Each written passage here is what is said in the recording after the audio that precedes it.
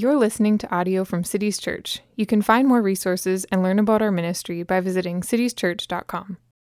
Well, I grew up snowboarding on Minnesota's version of mountains. And at some point in that time, I learned that if you wanted the real experience of snowboarding, you had to head out west. And I was blessed in college, I had the opportunity to do so. I took out a trip out west to Vail, Colorado. The first morning I was there, I woke up really early, got my lift ticket, got right to the mountain. I'd studied the map for a while. I knew exactly which chairlift to get on, which one would take me up to the top peak. I wanted to get to the very top of this mountain. Exiting the chairlift at the top, having kind of moved over to the edge, I was standing right at the realm of where flat land meets nearly 90-degree downward land. And I found myself swallowed up by what I saw. Just sky. Just gigantic blue sky all around, in front, and before me. Down below, lines of trees and boulders so far away, they looked almost toy-like from where I was standing. And everywhere in between, just this steep, cavernous, snow-covered space. There may have been people around me in that moment. If there were, I did not notice them. There may have been sounds going at that time. If there were, I did not hear them. I was entirely engulfed by the situation, in awe of the awesome. In that moment, the sense of wonder and fear and excitement and joy and all of it in overwhelming amounts came in and flooded me. I felt totally inadequate for the situation, and yet I felt completely invited into it. I had no words. I just stood there. I just stood there, mouth open, no words, silence, awe, and joy. Praise is due to you, O God, in Zion. To some, it's a word that falls flat and feels stale.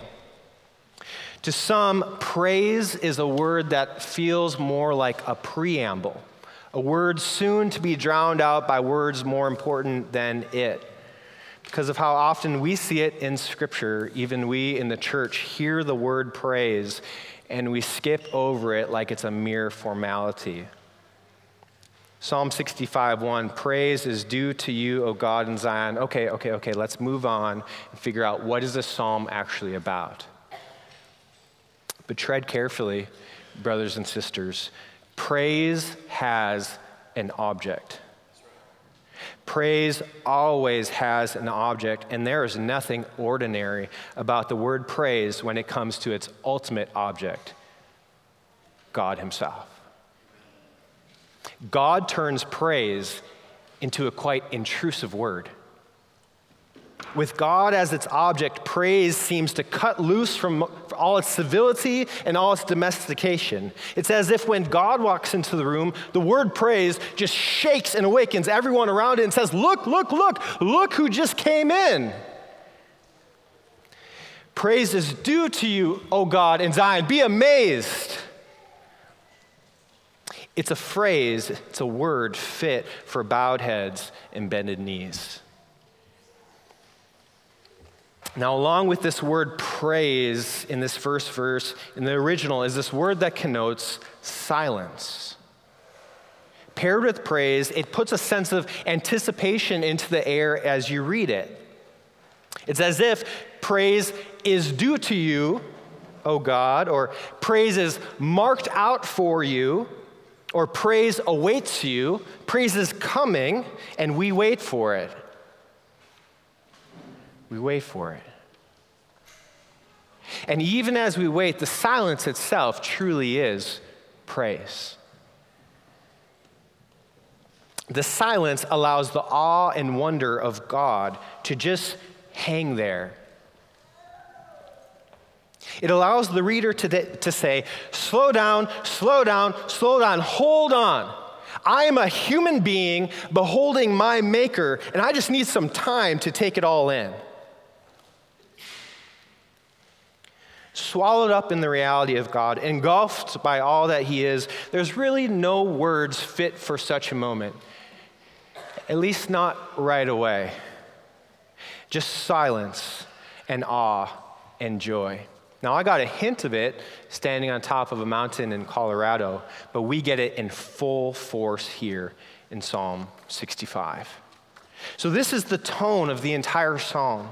It's the tone as the psalmist takes us through the various ways that God works on behalf of his people. And we can see it, we can outline it in essentially three main categories. God supplies his people with life.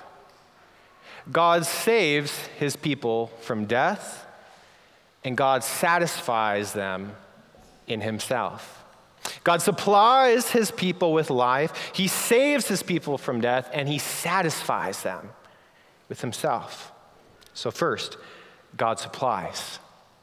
It's our first major point in this psalm, and it's one that's going to be relatively easy for us to spot, especially as we turn to the latter half of this psalm. In fact, if you look at verse 11 really says it all. You crown the year with your bounty. From verses 9 to 13, that's really what we see. A year-long, God-supplied growing season from beginning to bounty-crowned end. It begins with watering. Verse 9, you visit the earth and you water it, you greatly enrich it. And then we see this interesting phrase, the river of God is full of water. When I first read that, I wondered, which river is he talking about? Is he talking about the Jordan River? Is he talking about the Gihon Spring? And there's people who think different things on that. But the argument I'm most convinced is that it's not really talking about a river down here, but actually up there. The phrase is conveying the fountain of God, the heavenly storehouse of God, which is ever at a surplus. The idea would look like this. You visit the earth and you water it. You greatly enrich it. And the reason you can do not only that, but verse 10, you soak the ground until it's soft. You pour forth rain on its ridges until they give way. And the reason you can is because your river, your storehouse, is ever full. It never runs dry. We might say, God owns the cattle on 1,000 hills, and he owns the water in 1,000,000,000,000 clouds. Did he not possess enough to flood the whole world? So, part one of the growing season, God waters the earth, and then as the year progresses and the months of planting and watering turn into months of first growth, the psalmist says of God, again back to verse 9, you provide their grain, for so you have prepared it. And you say, what grain? Where is it? The psalmist says, look to the wilderness, verse 12. The pastures of the wilderness overflow. And look to the hills, verse 12. The hills gird themselves with joy. And look to the valleys, verse 13. The valleys deck themselves with grain. And look to the flocks gathered upon the meadows. This is verse 13. See the sea of sheep and goats as they gather to feed in such a number that their sheer size seems to clothe the hills in this white wool. And listen, verse 12 and 13, as the harvest and the flock shout together and sing for joy. Listen as praise to God and delight in his word seems to ring out from every leaf and every lamb in the land. And lastly, check out the harvesters. Past the days of watering, past the days of first growth would come the days of harvest. And here they come, verse 11. They gather so much that their wagon tracks overflow with abundance. Just picture a harvest piled up so high upon the wagons that it showers off the top as they carry it from field to barn. It would form like a little breadcrumb trail of God's goodness to his people. This is the abundant supply of God, his happy harvest in the world. And to a people living in a largely agrarian society, it meant life. It meant life. God supplies his people with life. Now, I want you to think for a moment, imagine a timeline. We're going to take this timeline and we're going to call it the timeline of God's working on behalf of his people. The way the psalmist describes this year of giving, year of God working for his people, it forms the solid line all throughout this timeline. God supplies his people with life. That's the consistent, regular, year-to-year pattern of how God works on behalf of his people. So hold that timeline for a moment. God supplies his people with life, and he saves his people from death. Here on the timeline is not necessarily a thick line, but intermittent large dots. God supplies his people with life. That's the consistent thing we see from year to year. And then all throughout, there's these intermittent dots labeled, God saves his people from death. Don't think death in the more common sense, like death of old age or a common illness. Think of large-scale, epoch-making, chapter in the history books type death. Think armies, think plagues, think natural disasters. Dotting this timeline at intermittent points is God saving his people from those types of threats of death. Now, where do we get that in this psalm? Jump up to verses 5 to 8. The language is a lot different here, is it not? The tame, picturesque view of grain fields and meadows is preceded, verse 5, by awesome deeds. You answer us with righteousness. Some translations have it, by terrible deeds. You answer us with righteousness. There's a sense of holy fear bound up in this action of God. We could say it this way: if God is gardener who supplies, verses 9 through 13, and he is warrior who saves, verses 5 to 8. We see this strength, this awesome power of God right away exercised in God's creation of the world. Verse 6, it was by his strength he established the mountains, being girded with might. The mountains. Can you even comprehend the amount of mass of one tiny mountain? This is all the mountains in all the world God established. He said to them, stand up, stay there until I tell you otherwise. He said that to all the mountains in this world. That's the strength of the God you worship. That's his power. And he continues to exercise that power. We see his awesome strength in his creation of the world and in his continued reign and sustaining of the world. See verse 7. God is the one who stills the roaring of the seas. God is the one who stills the roaring of the waves. Why did the flood of Noah ever dissipate? You ever just wonder that? What caused the waters to recede? Or why do flash floods or tsunamis or hurricanes, why do they ever give way back to calm?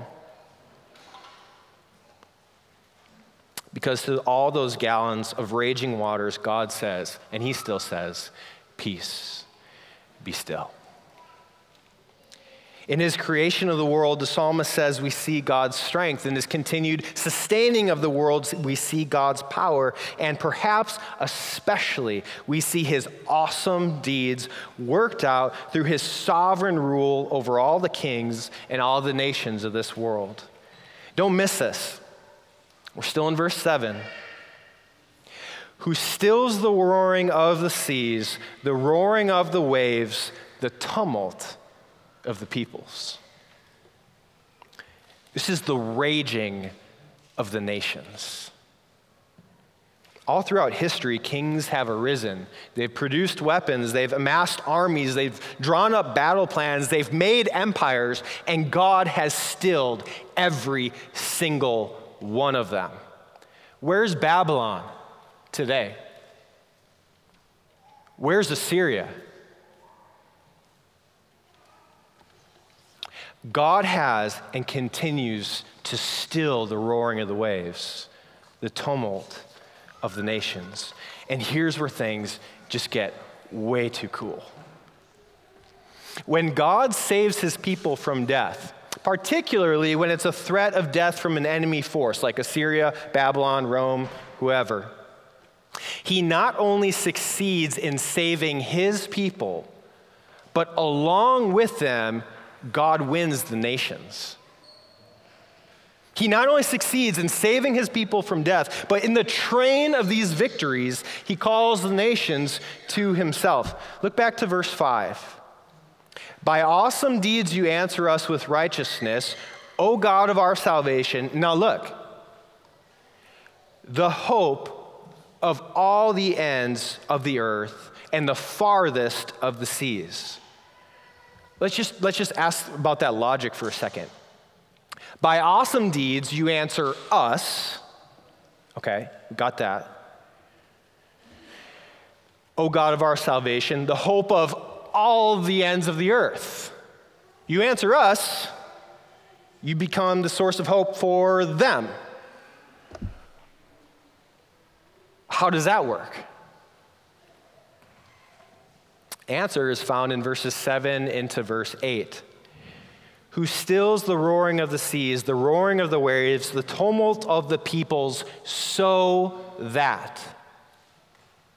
That's a result clause. It's going to tell us what happens when the God of the universe saves his people from death.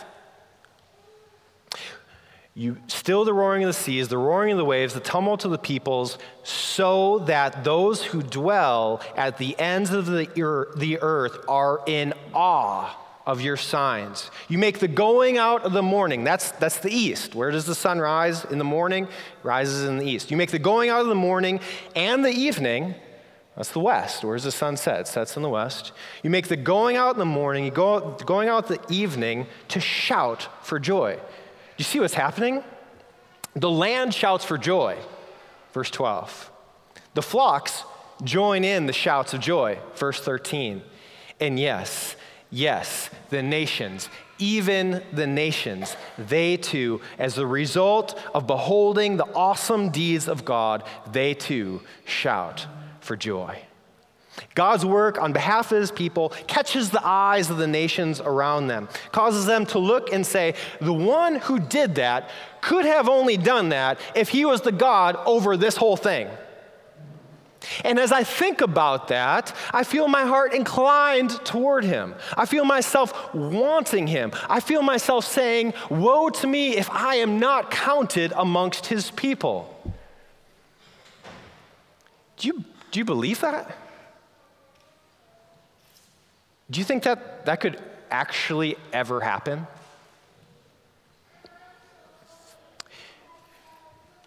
The Jews had been slaves in Egypt, the powerhouse of the world at that time. God answered his people by awesome deeds. He sent Moses, he sent plagues, he split the sea in half, and he smashed it down upon Pharaoh's head. A deed so awesome that the inhabitants of Canaan, so many miles away, they heard of it. One of its residents would come to say this, I know that the Lord has given you the land, and that the fear of you has fallen upon us, and that all the inhabitants of the land melt away, for we have heard. We have heard how the Lord dried up the waters of the Red Sea before when you came out of Egypt, what you did to the 2 kings of the Amorites who were beyond the Jordan, whom you devoted to destruction. And as soon as we heard it, our hearts melted. There is no spirit left in any man because of you. For the Lord your God, he is the God in the heavens above and on the earth beneath. How did Rahab come to worship the God of the universe? She heard of God's working of awesome deeds on behalf of his people. So God saves his people, and he wins the nations in his wake. Breathtaking, right? Yet there's still something here. A supplying of life that surpasses all the grains and all the flocks. A saving of death that overshadows all the glories of all the stillings of the sea. The psalmist says, verse 3, when iniquities prevail against me. You could translate it, when my sins prove too strong for me. When they seem to rise up above me like this dark, menacing ocean wave threatening to come pouring down upon my head. When I stand before my sin like that. Now, here's where I actually want to pause.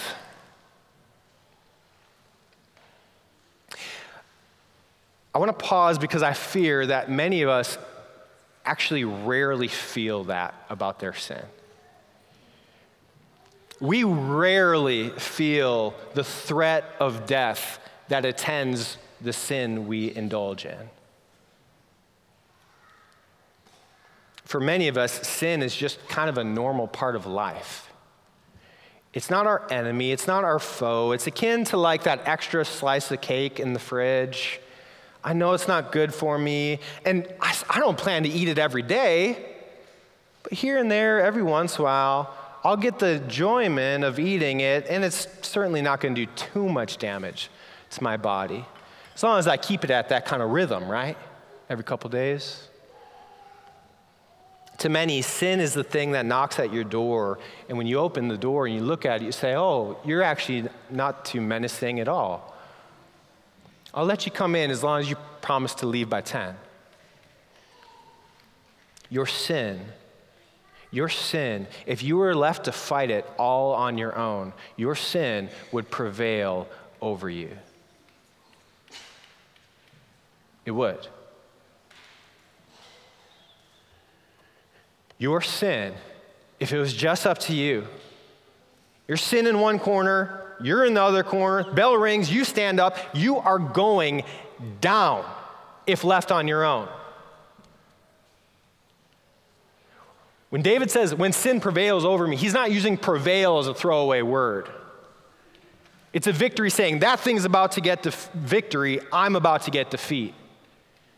Now, if you think that I'm exaggerating, I invite you to look outside and see how many millions of men and how many millions of women are absolutely being ruled by their sin.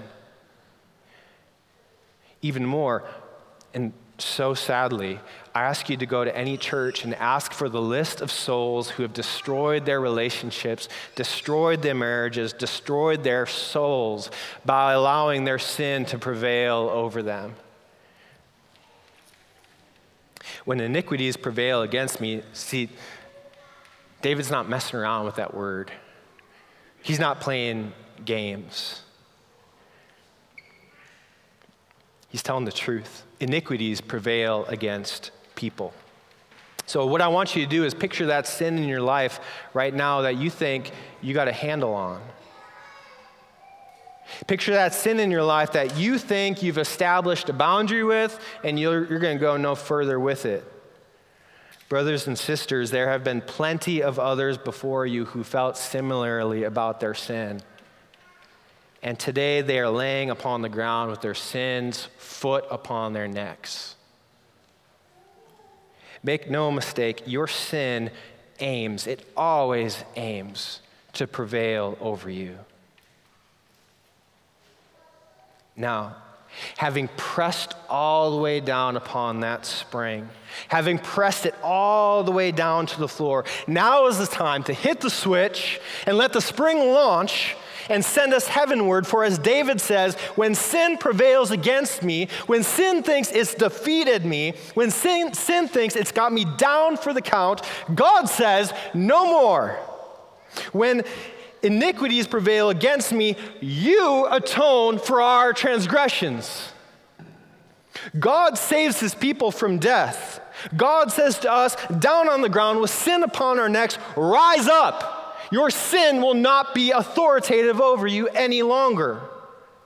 God atones for your sins, my brothers and sisters. God atones for your sins. He saves his people from death.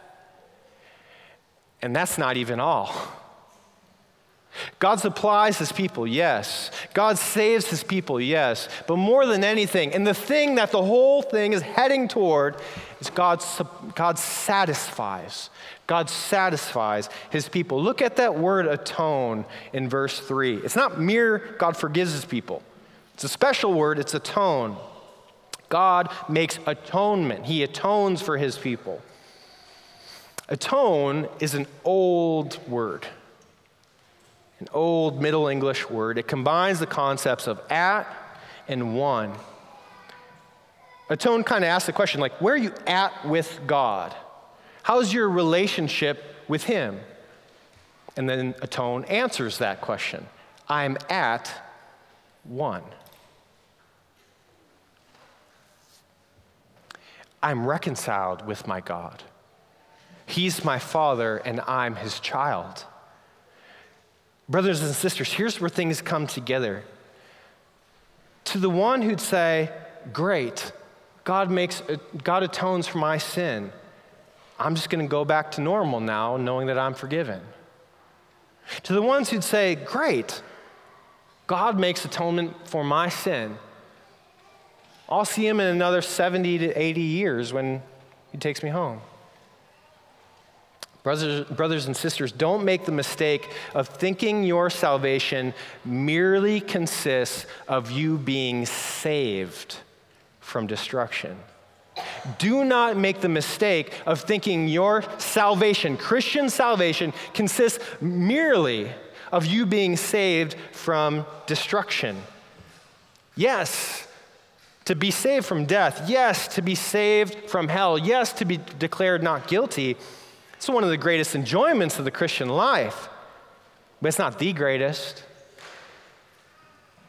God doesn't settle for merely saving his people from death. He atones for them. He makes them at one with him. See, the greatest thing in all of life, the very point of all of life, is to be brought near to God, at one with him. Not only being pulled up out of the grave, but being sat up at his table. That's the point. Now, a gospel where freedom from death is the highest aim is a hollowed out gospel. I want to make sure you hear that. A gospel where freedom from death is the highest aim, that is a hollowed out gospel. Brothers and sisters, if nearness to God is absent from the picture, if at-one-ment with God is not at the very center, don't you hear your hearts crying out for more than that? Than just being saved?